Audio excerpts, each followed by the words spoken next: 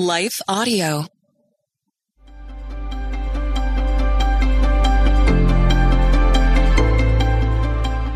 Welcome to the Crosswalk Devotional. We're glad to have you listening with us. Today's topic is about what makes relationships meaningful. We'll return with the devotional after a brief message from one of our sponsors.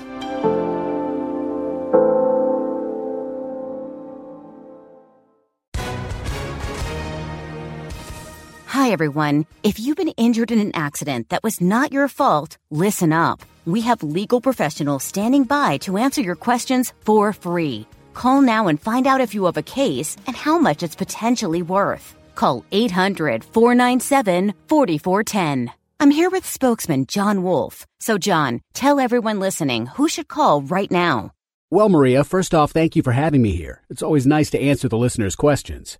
Now, as far as who should call in, anyone who's been injured in an accident and think you deserve compensation, give us a call right now. 800-497-4410. You'll find out if you have a case and how much it's potentially worth. Thanks, John. You heard it, folks. Take advantage of this opportunity and call now. 800-497-4410.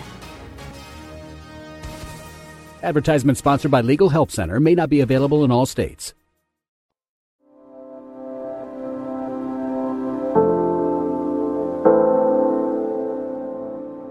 Are Your Relationships Meaningful? By Aaron D'Anthony Brown. Read by Leah Martin. Iron sharpens iron, and one person sharpens another. Proverbs 27:17. What is a meaningful relationship? There's a certain conversation that plays out week after week on Sunday mornings. One person says, "Hey, how are you?" "Good," the other responds. "How are you?"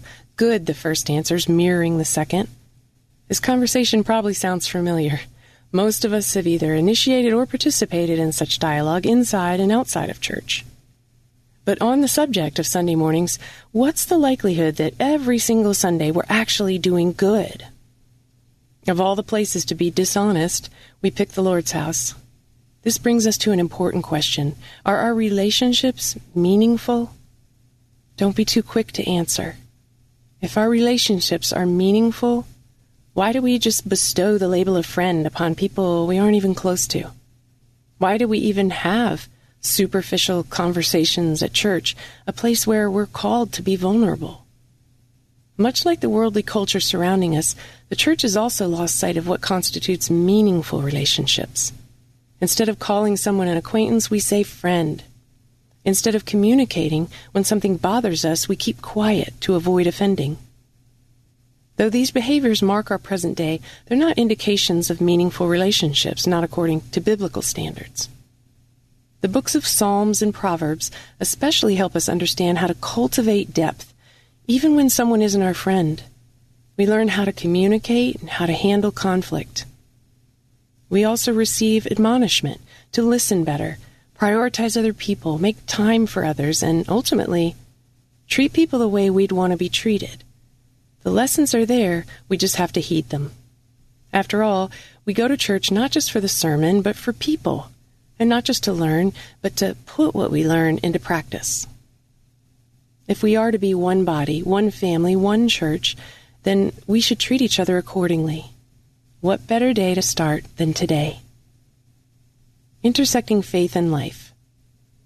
The relationship dilemma at church, though widespread, isn't insurmountable. After identifying any problem, next comes the solution. In fact, here are 5 different ways we can add more depth to our interactions. 1. Pause. One reason we have superficial exchanges at church and elsewhere is because we're in a rush to our next destination. Instead of being in the moment with the person we're speaking to, we feign politeness and keep moving. But lying isn't polite. And if the person needed help, but didn't immediately know how to ask, who are we to pass them by? Take a moment. Pause. Be present.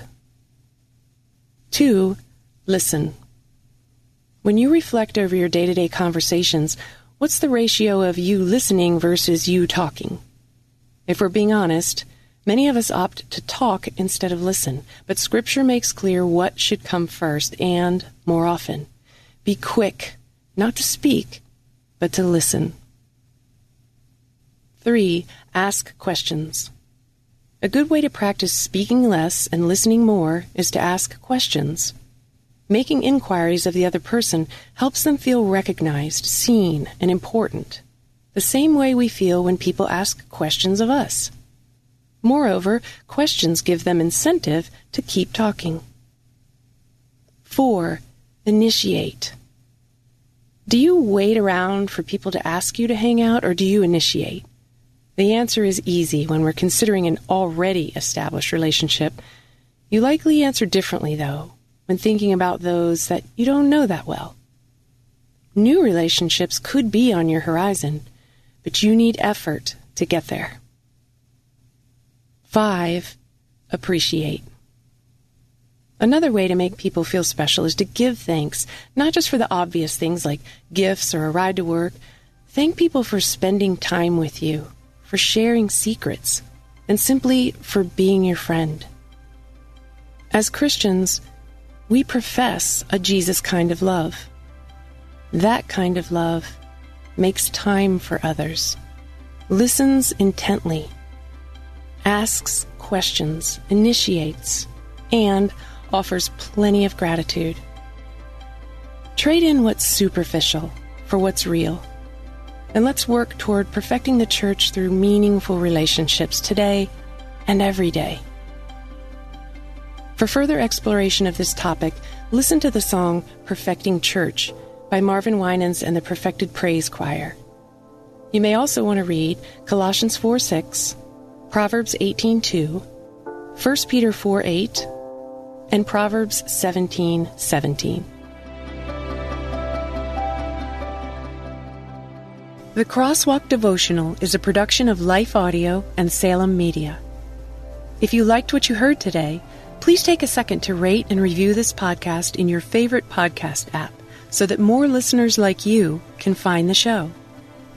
For more faith-filled, inspirational podcasts, visit us at lifeaudio.com.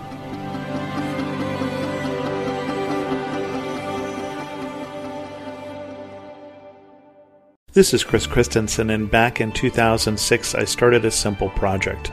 A project to try and introduce more people to the Bible through Bible study called the Bible Study Podcast.